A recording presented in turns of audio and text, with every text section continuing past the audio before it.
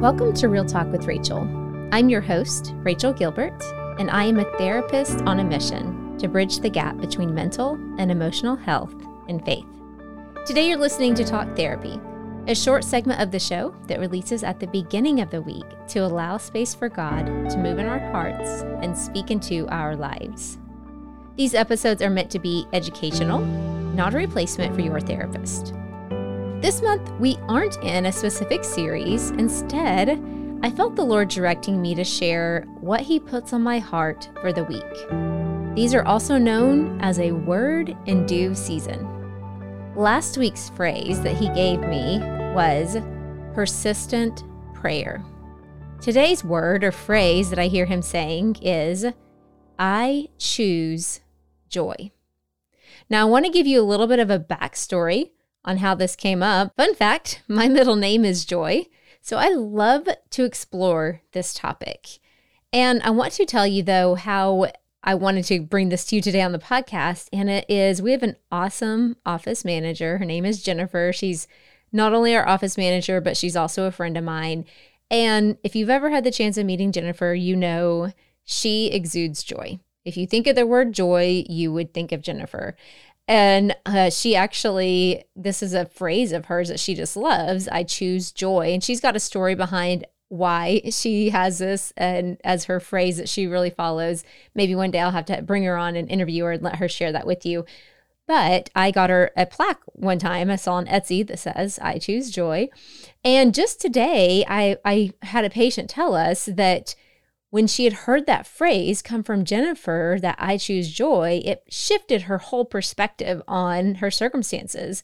And so I decided, like I said, I'm doing these word and due seasons moments here. I decided to go to Jennifer and say, hey, Jennifer, tell me in your words, what does this phrase mean to you? And here are some things that she shared with me.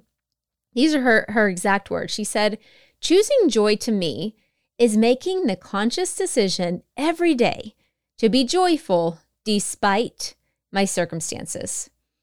And again, Jennifer's not here to tell you her story, but if she was, you would know she's been through some things. So I love that she put on here, despite my circumstances.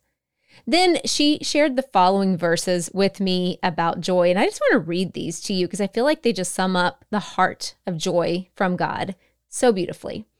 James 1:2-4 says, Dear brothers and sisters, when troubles of any kind come your way, consider it an opportunity for great joy. For you know that when your faith is tested, your endurance has a chance to grow. So let it grow, for when your endurance is fully developed, you'll be perfect and complete, needing nothing. Romans 15:13 says, I pray that God, the source of hope, will fill you completely with joy and peace because you trust in Him. Then you will overflow with confident hope through the power of the Holy Spirit. Nehemiah 8:10 says, The joy of the Lord is my strength.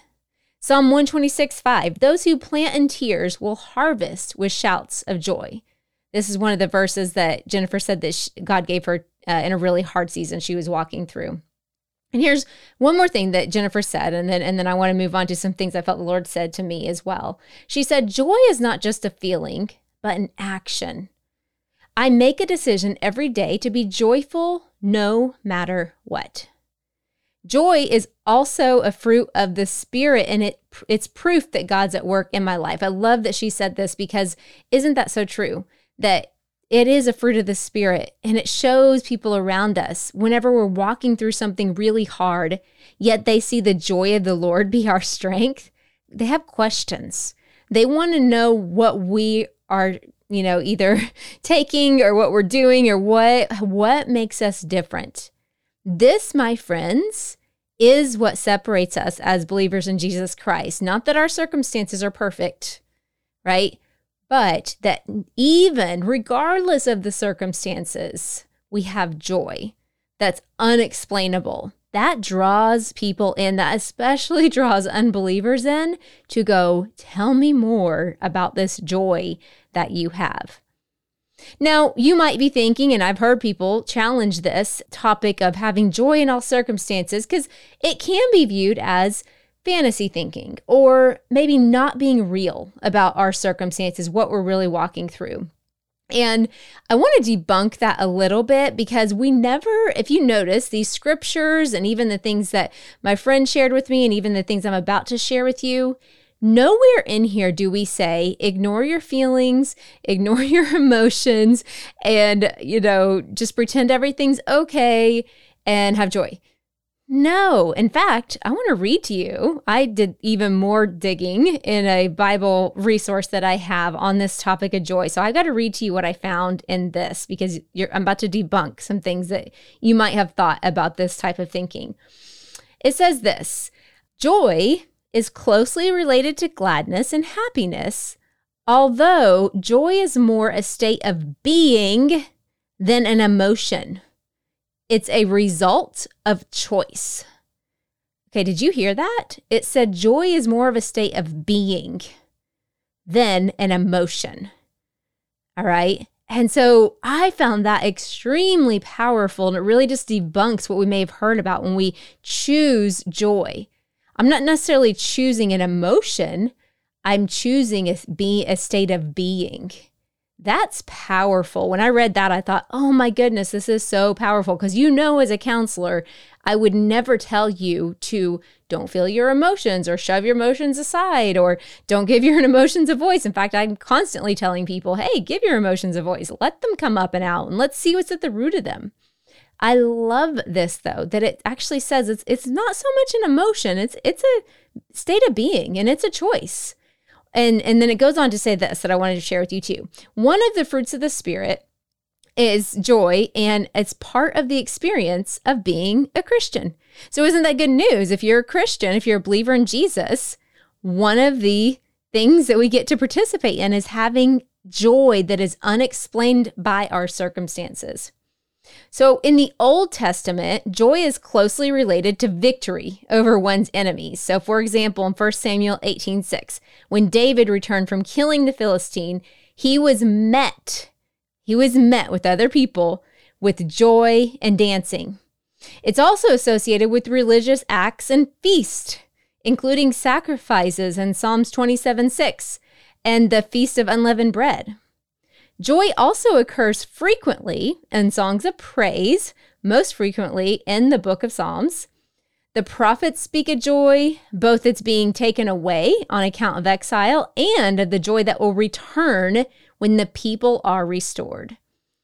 Now, in the New Testament, joy is still used for victory, as shown by the disciples returning with joy, since even the evil spirits listen to them. However, in the New Testament, the victory focused more on salvation, which is the presence of Christ. The bridegroom gives reason for joy. Y'all, I could go on and on and on, and I've already spent 8 minutes of our very short talk therapy episodes just telling you about joy, but I hope that you take this away right now. Joy is a gift from God. We can't always explain it, but it is a gift. And just like any gift, we have to choose to pick it up, to open it, and to receive it and say, thank you, God, for this joy. Thank you, Lord, that even though I'm walking through this really horrible circumstance, I can choose to pick up this joy that only God can give, the state of being of joy that only He can deposit in our hearts. It's just like the gift of salvation. You got to pick it up. You got to reach out and take it. God offers us so many beautiful gifts, but it really is up to us to go, no, I choose to pick up joy. When the enemy offers us something different than joy, bitterness, resentment, defeat, whatever it might be, we have to go, oh no, I pick up joy in this situation. This doesn't mean our circumstances necessarily change, and doesn't even necessarily mean our emotions about that circumstance change. You know, what I'm even challenged in right now, and I want you to kind of think about as well, is how we can have joy, but I could still be upset over something, right? Isn't that a beautiful combination of, yeah, I have joy and I have peace in these fruits of the Spirit, but I also have some emotions that are with this, and it's okay if both those things are together.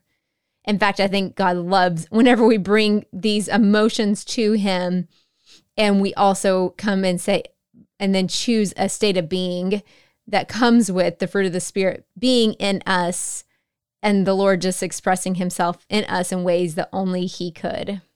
So I do want to ask you, what are you choosing to rejoice in today? I love that the Bible showed us how joy is an expression oftentimes of rejoicing.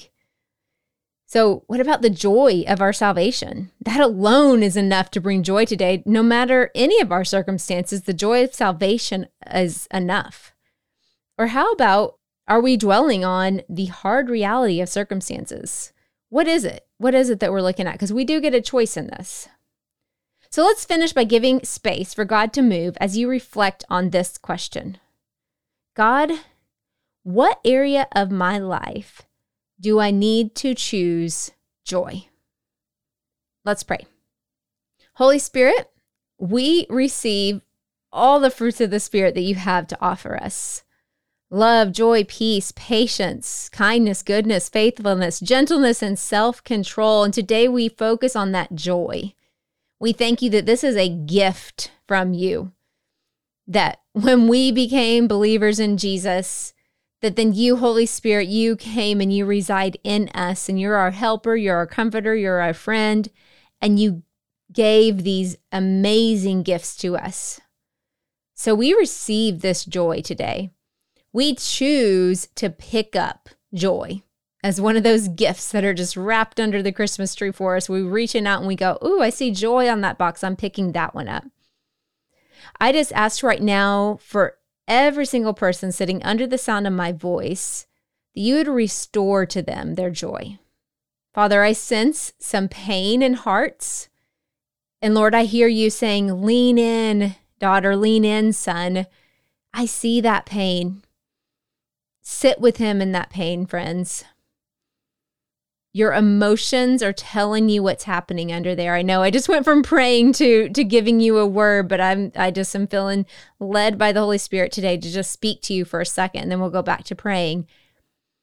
It is okay to have emotions happening around circumstances. Let's don't judge those emotions. Let's just let them come up and see what's there. Let's submit those emotions to the Lord.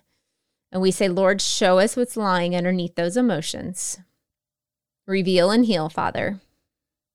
And now, Father, I just ask again that you just restore the joy that has been taken.